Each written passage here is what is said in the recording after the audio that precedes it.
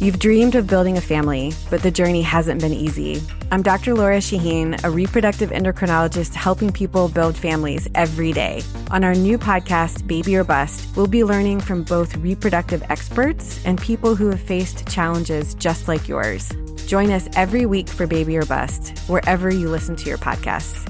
Make sure to follow us so you never miss an episode.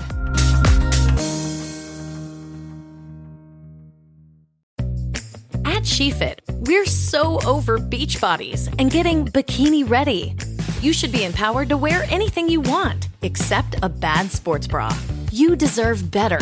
You deserve a bra with fit and support like no other. It's time to experience the only sports bra that actually performs. Fully adjustable to fit your body with 50% less bounce than the Nike Pro. It's time to feel real support from SheFit. Save $10 today at shefit.com/2022. If you found $100 on the street, would you pick it up or just keep walking? Of course you'd take the money. So why do you keep picking winners and not betting on them? That's why you should go to MyBookie. Fast, easy, and they pay when you win. What does Mr. X always say? Winning is nice, getting paid even nicer.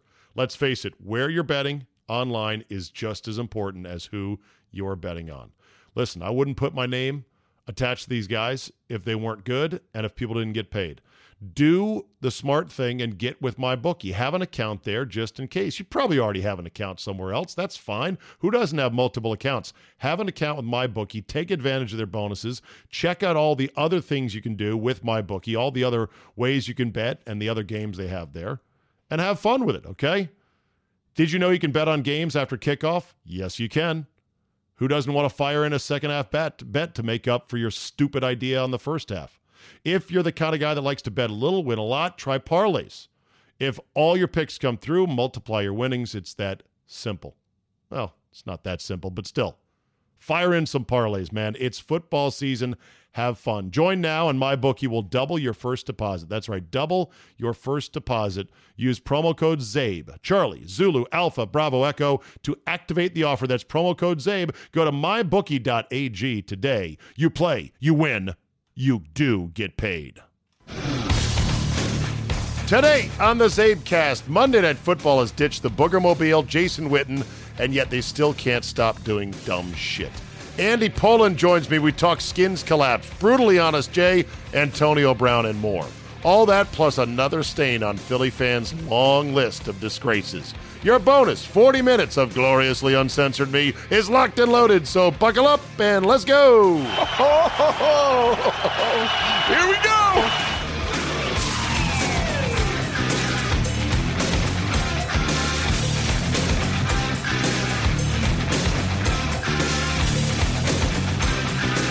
Tuesday, September 10th, 2019. Thank you for downloading. Just an update, there is no yearly subscription option yet for the CzabeCast. We are working on that as we speak. So for those who have asked, I apologize that I did not deliver when I said I would. It is in the works, and we're going to get to it here hopefully shortly, and I'll let everybody know once that is done. Before we get to Andy tonight, this story caught my eye.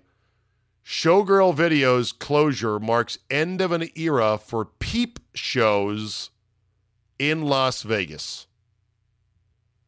Showgirl Video, which also included an adult bookstore, operated just north of Charleston Boulevard in Vegas for nearly 40 years and eventually became the area's lone peep show.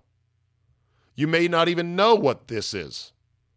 Peep shows are establishments in which dancers, partially nude, usually topless, but not bottomless, would perform behind a window, which opened when a patron placed $1 into a machine for tips. The window would, the blind would go up, and then you'd be able to see the girl behind the glass doing a little dance. Apparently, the closure marked the end of an era, as Showgirl Video was believed to be the last operating peep show in Las Vegas. In 92, the city passed an ordinance barring sexually oriented businesses for along Las Vegas Boulevard, but the Showgirl Video was grandfathered under code and continued doing business. Peep shows or peep boxes trace back to ancient times, according to the curators at the Erotic Heritage Museum in Vegas. Ooh, there's a place we can go in spring. The first peep shows would have a showman who would entertain spectators. Performances were viewed through a drilled hole in a box, which enclosed a nude girl or even two girls engaging in erotic sex acts. More contemporary peep shows featured both video and live performances of sex acts. In the St. James Encyclopedia of Pop Culture, John Donlon Griffin wrote that patrons would typically feed money into a slot before getting to view the performances. Well, well, well. Pour one out for the old Vegas peep show as a 40-year classic of the bygone era has finally bit the dust.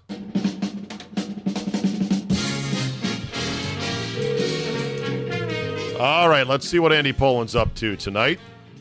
Watching the doubleheader. Hello. No doubt. Hello. Have I interrupted your enjoyment of Joe Tessitore? You know, I really miss Jason Witten. Said nobody on the face of the earth, right? Absolutely. That is the greatest example of addition by subtraction. Oh, my God. I've not had a chance to listen, and I didn't take any critical listens during the preseason. But so far, you notice it's better without him? Oh, yeah. Oh, yeah, okay. He was incredibly stiff. I mean, these guys are average. They're nothing special about them. But, you know, at least they know how to broadcast the game, and that's all we want here. Yeah, where do you stand on Tessitore? I forgot to ask. Yeah, we talked about it last year. I think he's fine. I don't think he's great, but, you know, to me, he doesn't bother me. Yeah, he drives Scott up a wall. I know. Scott hates him. But, it's yeah. funny, though. You know, you know Scott very well, as I do, from years and years of working together. You guys are mishpukas, as we like to say. Yes. Am I using that right, by the way? Well, mishpuka means family, so there'd have to be some intermarriage in there. But can't you use mishpuka when they're not really family to say he's as close as family? I would say, yeah. Anyway, you know, Scott, what I love is that there are some things that get Scott riled up because normally he's so very even keel. You know? He is, yes, yep. So so even when he hates something, I kind of like the hate. It means that there's that fire burning inside of him.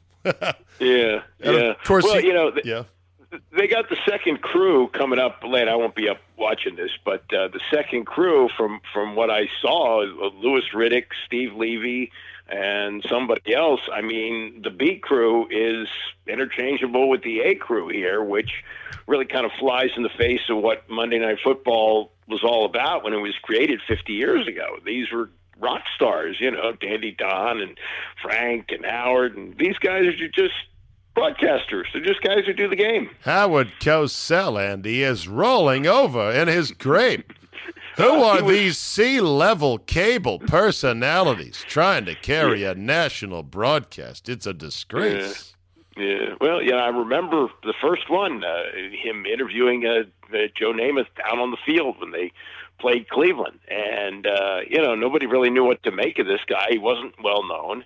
And he became an institution and launched what is an American iconic broadcast. I mean, there's really, for a while, there was really nothing like Monday Night Football. Now it just sort of blends in with all the other games, you know?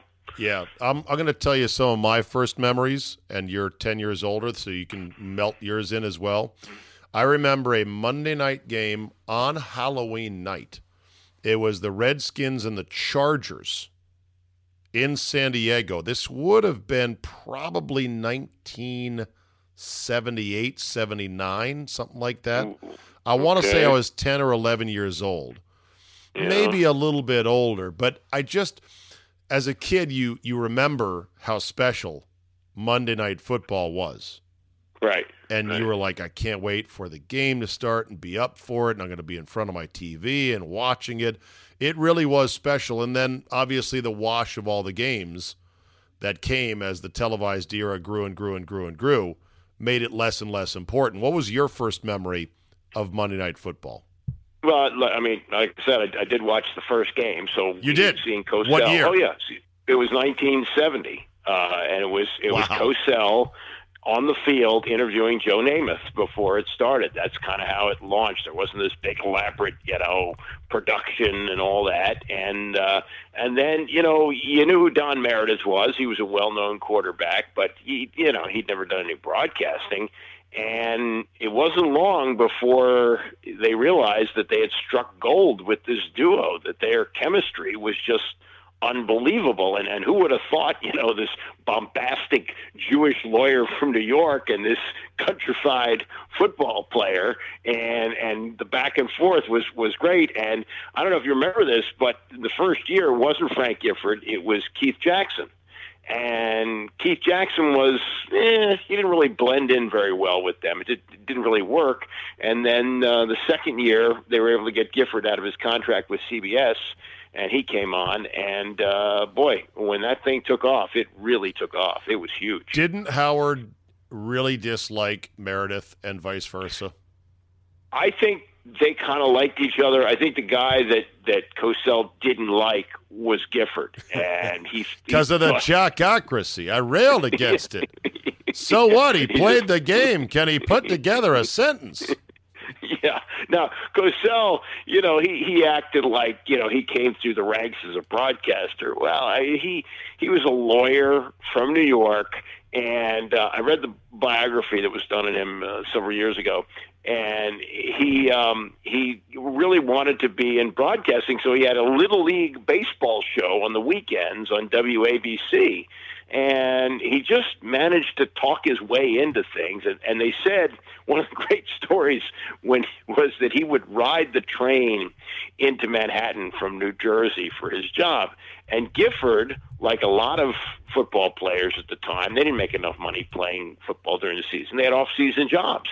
And Gifford, I believe, sold insurance and would ride the train into the city with Cosell. And Cosell would do his thing while they were riding the train. There's the Gipper, number 16, riding into the city for his day job. There he is, the golden boy.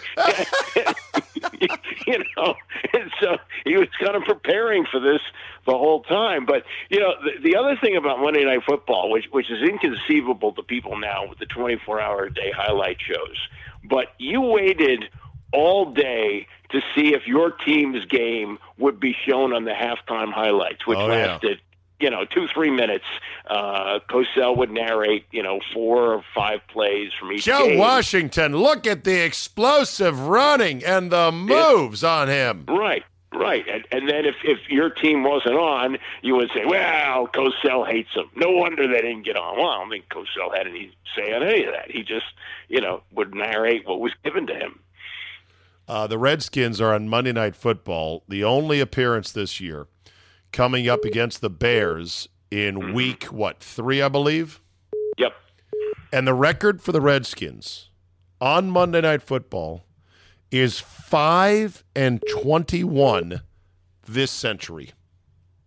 Yeah, I don't doubt it. I mean, they, there's been a few memorable games, the Monday Night Miracle in Dallas, but their record at prime time, especially at home, is abysmal. It's terrible. Yeah, and I believe at home they're even worse. I don't know the number, but all I know is I would love to decline any and all Monday night appearances until things improve. Which brings us, Andy, to the Redskins. What'd you make of the second half meltdown in Philadelphia? Well, I mean, how can you let a team just simply run it down your throats like that with virtually no pass rush? Is it possible they looked at the first half and they said, we're good. Philadelphia's not going to do anything different. We've stopped them.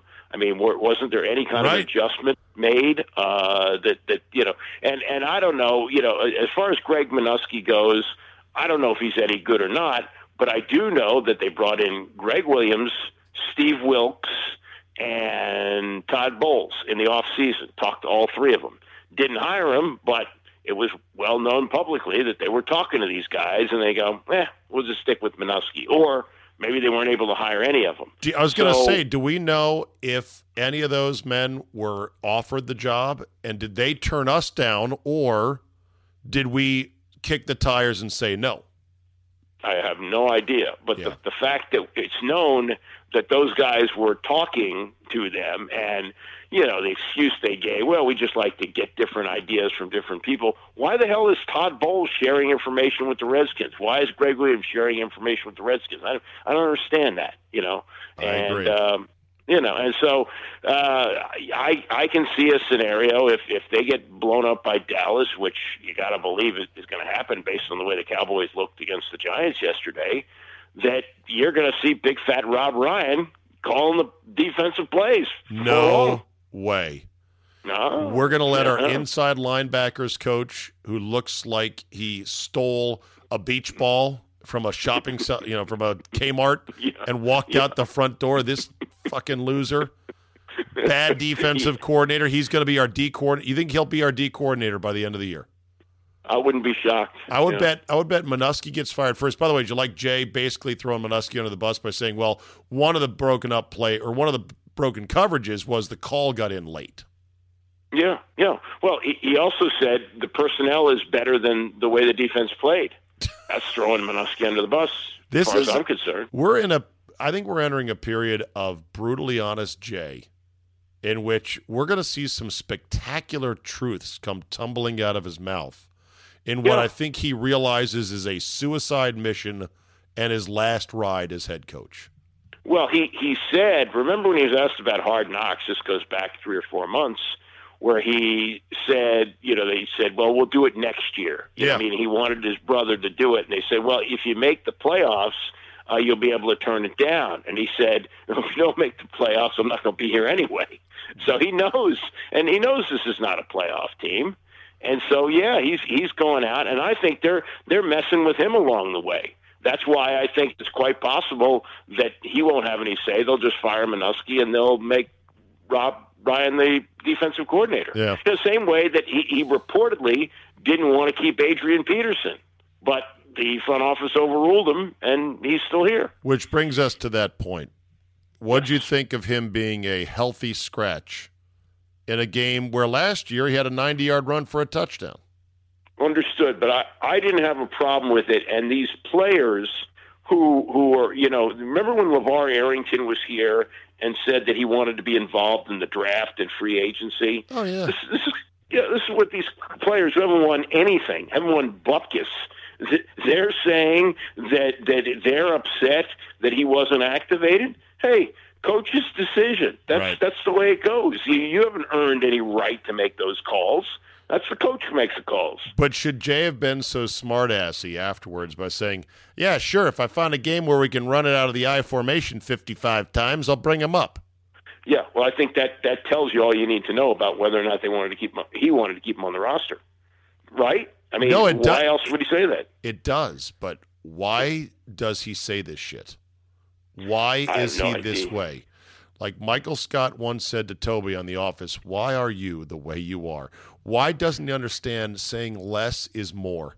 That you don't have to ever mop shit up because, like, the speculation was, oh, snap, Adrian's going to want to trade now or he's going to get cut. And then you're like, here's one problem. And, oh, wait a minute, Geis is now hurt in his other knee, and he'll be out a couple weeks. We need Peterson.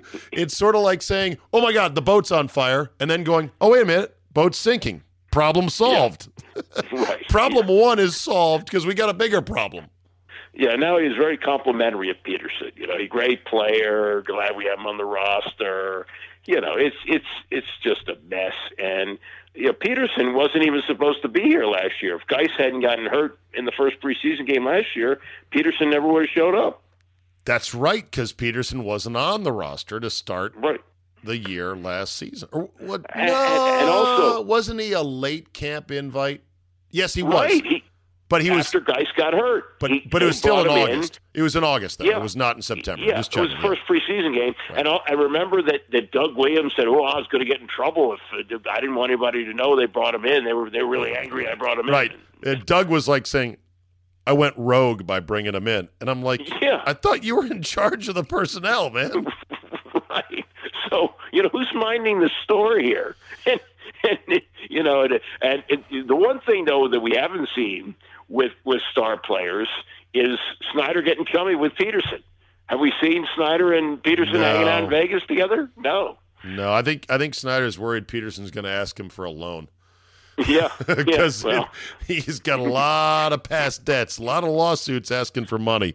So the net, right. So the net in terms of your Redskins outlook, now that we've been given one tiny piece of data, which is going to change week to week, is better or worse? Because they did jump out to that shocking 17-0 lead. Yes. Well, I think the one good takeaway from the game is they have a wide receiver. They finally drafted a wide receiver who can play. I think McLaurin's going to be a good player. They have an adequate quarterback. I don't think he's great, but he's okay. He's fine. And I think that the offensive line, which had too many penalties, still is okay, and I think Trent Williams is going to come back. In fact, I wouldn't be surprised if he shows up on Wednesday and plays on Sunday against Dallas. So I think some of those things that they worried about are going to be okay. The wide receivers, the young ones, they look okay. The kid from SMU, Trey Quinn. So they're okay, but that's why I said going into the season, I think they're a 7-win team. That's what they are. That's what they've been. You're not moving that up or down based on, the injuries. Because remember, Jordan Reed was supposed to play. He didn't play. That was the 3 week ago forecast. This could be a 7-week headache he's got. And then who knows how he's going to get injured going forward. We don't know about Geis being out. I'm saying at least 2 weeks, maybe 3 or 4. And there's going to be more injuries piling up. And John Allen got a sprained knee. Obviously, the defense was not as good. I would tick down the win total by a half a win after what happened in week 1. Because they won't catch teams flat-footed like they did the Eagles anymore. And if you can't win a 17-0 game, I mean, what games are you going to win? I know. But as you often say, it's a kaleidoscope league, and what you see one week doesn't necessarily translate to the next. And the one thing about Jay is, teams that win 2 or 3 games, they implode. Jay's teams don't implode. They're not very good, but the total meltdown, which we saw in Shanahan's last year, that doesn't happen with him. Right. But if Jay keeps on spewing truth, the likes of which we don't usually hear from coaches, who knows how the locker room will react. So just like every week is different, every year is different as well. So we'll see. If you found $100 on the street, would you pick it up or just keep walking? Of course you'd take the money. So why do you keep picking winners and not betting on them? That's why you should go to MyBookie. Fast, easy, and they pay when you win. What does Mr. X always say? Winning is nice, getting paid even nicer. Let's face it, where you're betting online is just as important as who you're betting on. Listen, I wouldn't put my name attached to these guys if they weren't good and if people didn't get paid. Do the smart thing and get with MyBookie. Have an account there just in case. You probably already have an account somewhere else. That's fine. Who doesn't have multiple accounts? Have an account with MyBookie. Take advantage of their bonuses. Check out all the other things you can do with MyBookie, all the other ways you can bet and the other games they have there. And have fun with it, okay? Did you know you can bet on games after kickoff? Yes, you can. Who doesn't want to fire in a second-half bet to make up for your stupid idea on the first half? If you're the kind of guy that likes to bet a little, win a lot, try parlays. If all your picks come through, multiply your winnings. It's that simple. Well, it's not that simple, but still. Fire in some parlays, man. It's football season. Have fun. Join now, and MyBookie will double your first deposit. That's right, double your first deposit. Use promo code ZABE, Charlie, Zulu, Alpha, Bravo, Echo, to activate the offer. That's promo code ZABE. Go to mybookie.ag today. You play, you win, you do get paid. Yeah. Okay, 2 words. Antonio Brown, go. Oi. The latest that came out today, and this guy looks like the biggest bozo in all of this, even as much of a bozo as Antonio Brown, is John Gruden, who apparently, according to the guy who put together the video that some said was the last straw, Gruden signed off on it. He was told about it and said, yeah. Well, no, but the guy who produced the video. I know, but I want to hear it from Gruden. All right, but in Gruden's news conference, don't you think he would have said, "Look, we took this as far as it could go, but this video was the last thing, and we just couldn't go any further than that"? Did he say He that? didn't. No, he would have didn't. said that. Right, he didn't say Yeah. that. Okay. All Right, right, let's and- assume and- that he did sign off on it. Yeah. This is really crushing John Gruden's legacy, given the fact that the guy has won a Super Bowl. He's no Right. slappy. Right. But he's another guy who sat out a long time and came back to an NFL that's different. And you can put Joe Gibbs in that category too. Now, Gibbs did well relative to everybody else who's coached for Dan Snyder, but the Joe Gibbs who came back in 2004 came back to an NFL that was foreign to him from the one he left in 1992. It just was different. I think the same thing with John Gruden. So he starts buying into this idea of, he's going to trade superstars for draft picks, but he can get somebody who's a great player for a third and a fifth.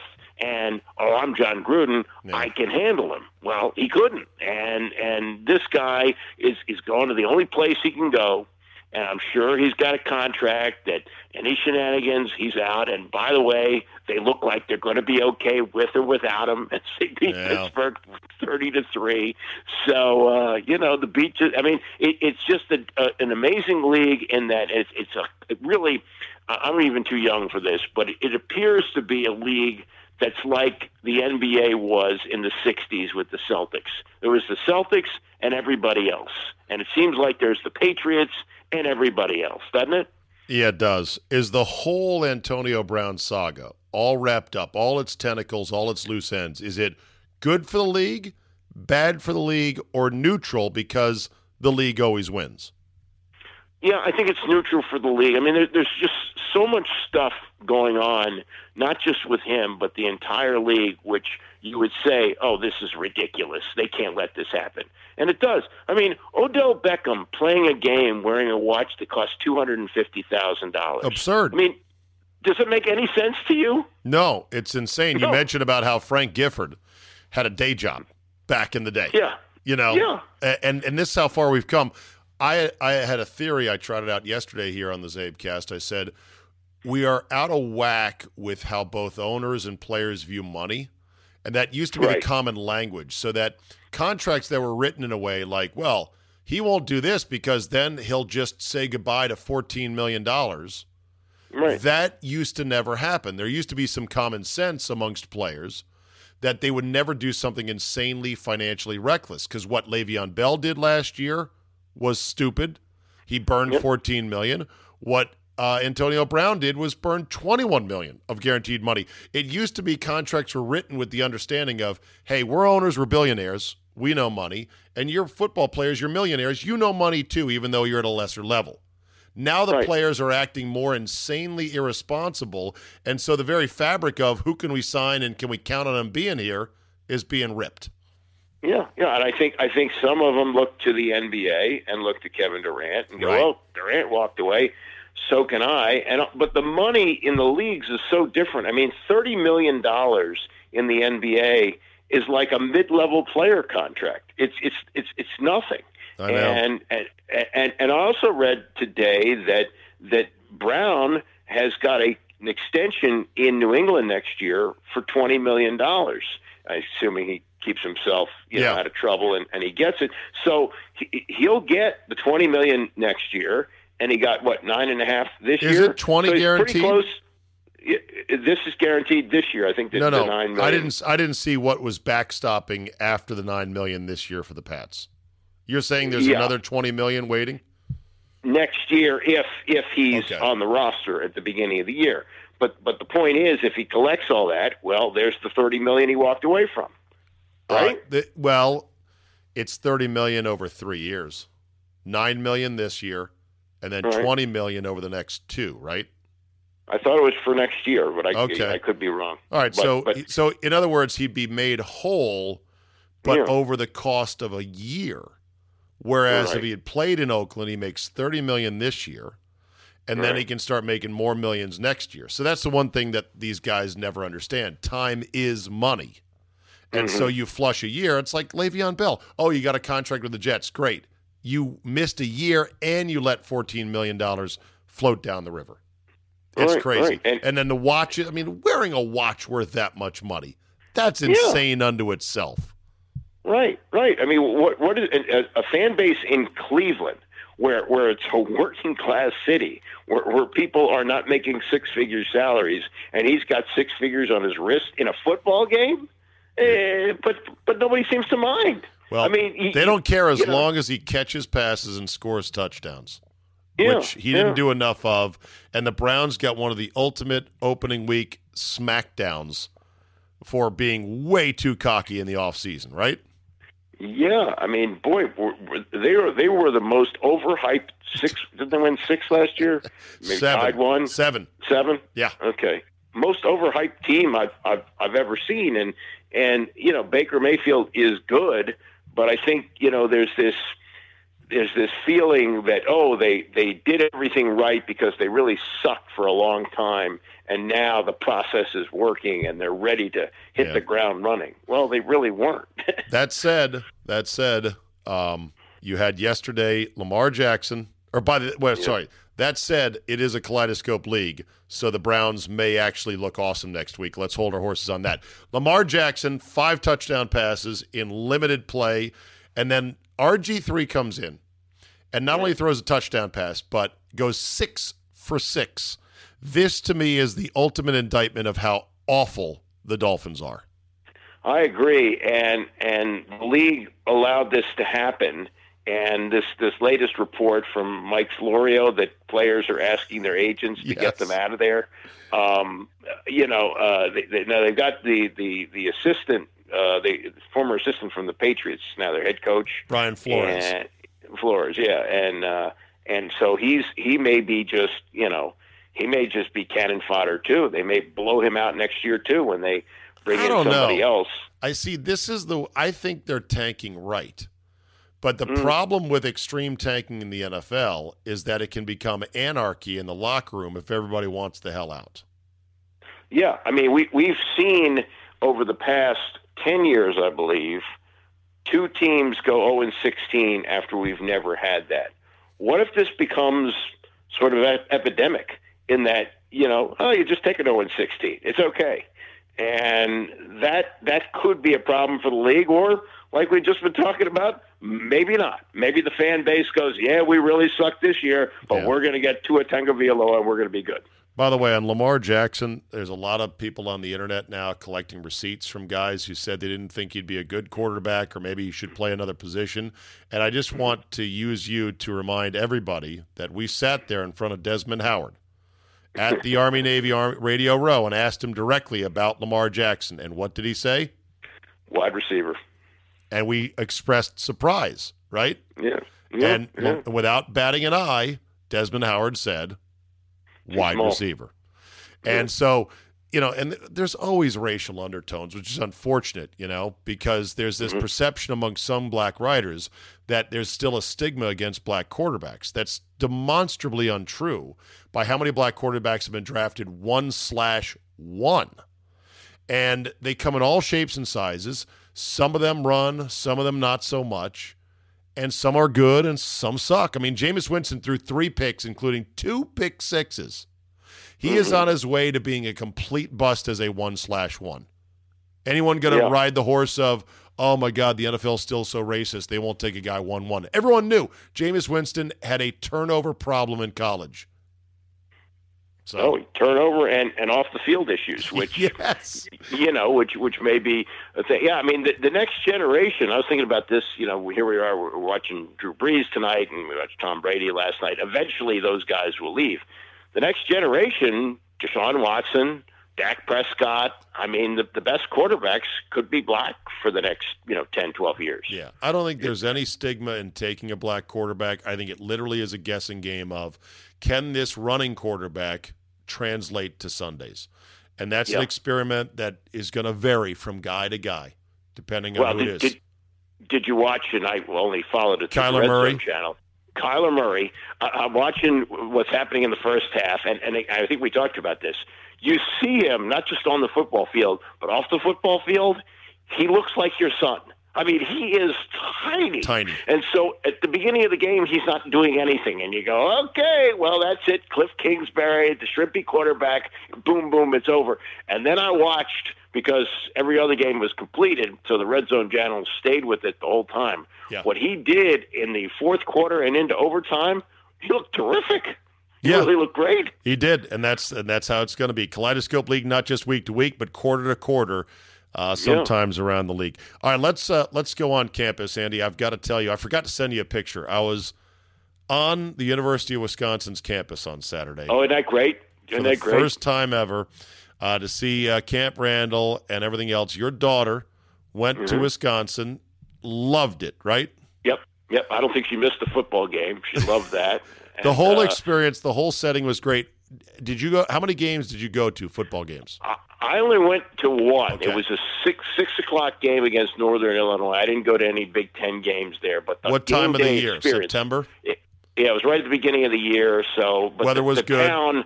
The town takes over the whole atmosphere that day. It was really cool. It's a sea of red. It was awesome, and team's looking pretty good this year. So I thought of you when I was out there on Saturday. While we're on college, two things. First of all, the Terps under Mike Loxley are off to a great start. Unbelievable. I watched both games. They've got Josh Jackson. That's the best quarterback they've had maybe since Sean Hill. That was the he's a transfer, right? Yeah. Sean Hill was also a junior college transfer. He had been there the year before Ralph Friedgen got there, but had been hurt part of the year. And when he and Friedgen got together in 2001, the Maryland football program had been dead for like 20 years, not since Boomer Esiason really had been, that very good. And Jackson comes by way of where? He was Virginia Tech. Got it. But he looks like the real thing. And Loxley has brought the Alabama offense with him. Now, obviously, they don't have all the players to do it, but they're making big play after big play after big play. They did it the first week against Howard, and you go, oh, okay, it's Howard. Syracuse was ranked 21st in the country. They're a legit team. Yeah. And they just ran over them. And he knows how to recruit, too. So. Oh, yeah. Yeah, well, he not only had the recruits plus the transfers he got this year, but he had been there like 3 or 4 years ago. So a lot of the guys who were the older players on the team, he had recruited them, too. Yeah. He got away, and they reeled him back in. So nobody is missing the DJ Durkin era, and nobody is missing the Randy Edsall era. This will end on today, and we'll give it a good whomping. I won't rush you. I'll let you take your time. Somebody tweeted me saying, look at this story about how Randy Edsall, now coaching where? Connecticut. He's still at UConn. Okay. He went back. After Maryland fired him, he went back. Okay, right. So Randy Edsall got a bonus in losing yesterday for a variety of little knick-knack, paddywhack things like being the first team to score and leading after one quarter. It was like $2,000 here, $4,000 there. Ridiculous, these bonuses. What a turd he is. Randy Edsall. He had built the program up. He had been there like 10 years, and they made the transition from like what used to be 1AA to the big 1A.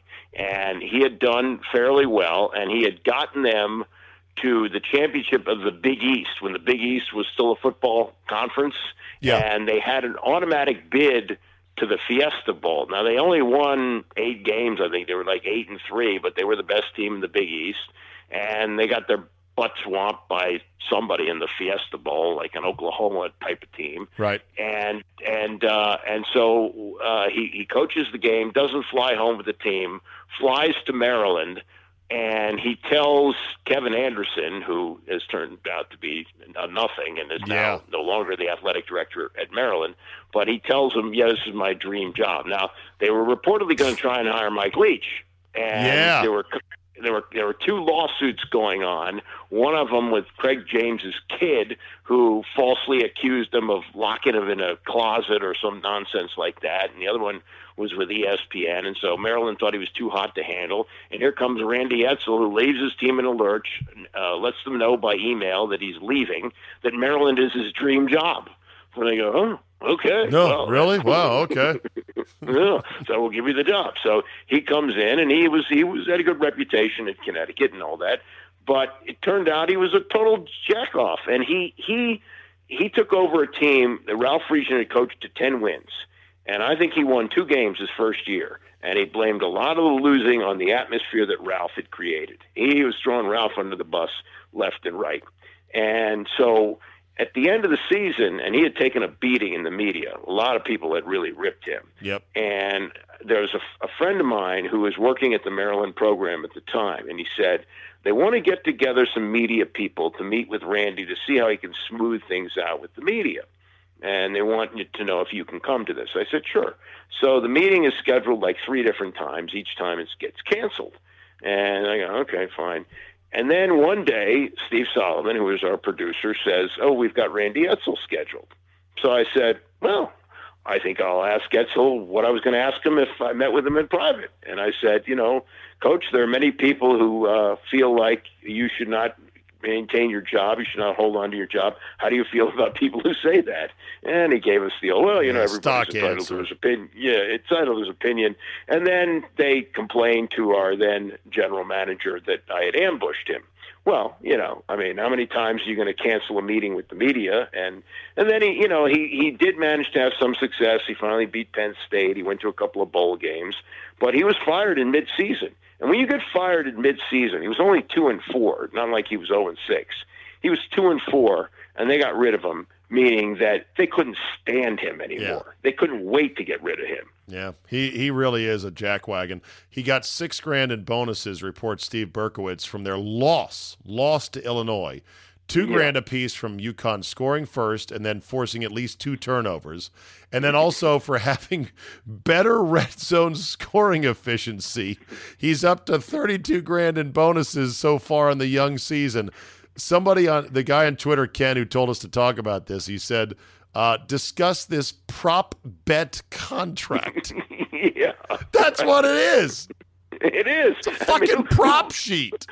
Who comes up with this? And by the way, since he's come back to Connecticut, this is his 3rd year there. He's 5-21. He went 1-11 last year. 5-21. How'd they win 5, Andy? It's a miracle. It's a miracle. Thank you. Thank you for knowing that line. Hey, real quick, update from tonight's ESPN game. This is incredible. Adam Schefter, Andy, just reported that ESPN has retreated from its down and distance graphic in the lower right corner because it was backgrounded in yellow and it was popping up after every play, which we as viewers are conditioned to associate with a flag. Yeah. It's an unprecedented move, and people on Twitter are blowing up ESPN. ESPN Drunk on Twitter says, we don't need the Hyundai halftime show. We don't need the stupid yellow down and distance box. We don't need Booger's stupid AF cart. We don't need Jason Witten's fake hair. Anything I'm missing about Monday Night Football? Yeah, I did notice that. I did see the yellow, and I'm thinking, where's the flag? It makes you wonder, Andy, where are the people on the broadcast who watch football and are willing to speak up to go, I don't know, boss. That yellow is not a good sign. Yeah, they have. This is a broadcast that ESPN, I believe, pays $100 million per game to do. It's $1 billion per year plus. $1 billion plus per year. So 17 games, $100 million per, and they're still fucking it up. Andy, I'm out of time for today. Thank you as always. I will see you next week, brother. Very good, Zabe. Talk to you. There you go. It's unreal. It really is when it comes to ESPN. It's like you wonder, hey, does anyone watch the product? Does anyone say, okay, how does this graphic package look? It's like they must have handed off the graphic assignment, saying, here, design the graphics for this year's broadcast, to somebody who's never seen football, who never thinks, oh, yeah, what color should I make the background of this box? So they retreated mid-game. Pretty amazing. Okay, I'm going to end on this today, and I hate the expression, you do you. It's so condescending, but in this case, I have to use it. So Tim Scott, NBA player, formerly of the Washington Wizards, now plays for the Sixers, who's from the D.C. area, said on Twitter he warned in advance that he was going to come fly colors and wear his Sean Taylor number 21 jersey to the Eagles game. He rolls up on a tailgate at the Eagles game that has a full-on coffin with a Sean Taylor jersey draped over top of it. Tim Scott immediately goes up to try to take the shirt off of the coffin. A fight ensues. Several drunken Eagle fans come take a run at him. No one was seriously hurt. And Philly fans sometimes dare to complain that their reputation is undeserved. You're earning your reputation every day and every time shit like this happens. If you think this is the way to roll, if you think your karma is so clean that you're willing to tempt the gods by doing that, you do you. If that's who you are. If you think any Redskin fans are going to roll out a Jerome Brown coffin, I hope and pray they don't. People could do that for just about every NFL team. So put that one in the big book of Philly fan incidents and things over the years that the rest of us will say, oh yeah, we remember that one too. And I know for all my good Philly fans out there, and I have many who listen to the CzabeCast, you know, I love you guys. I know you're sensible. Was my best friend in radio, Scott Lynn. Hey, wait a minute. I thought Andy was your best friend. I thought Solly was your best friend. I thought so-and-so. No, one of my best friends in life and my colleague, Scott Lynn, is a Philly fan, and he is absolutely sensible, salt to the earth. Passionate, but still not an idiot. That's something else. So there you go. That will do it for me today. Thank you for listening. As always, appreciate the feedback. Send it to me, zabe@yahoo.com. Tell a couple friends, rate and review. That always helps. Subscribe for Fridays if you want Football 5 Ways Friday. I do appreciate it. Have a good Tuesday, and we will see you next time.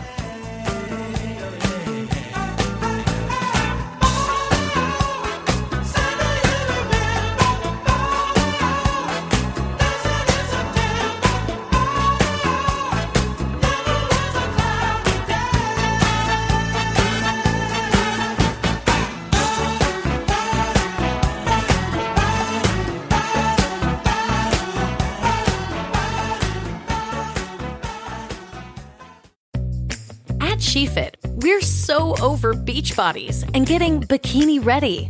You should be empowered to wear anything you want, except a bad sports bra. You deserve better. You deserve a bra with fit and support like no other. It's time to experience the only sports bra that actually performs. Fully adjustable to fit your body with 50% less bounce than the Nike Pro.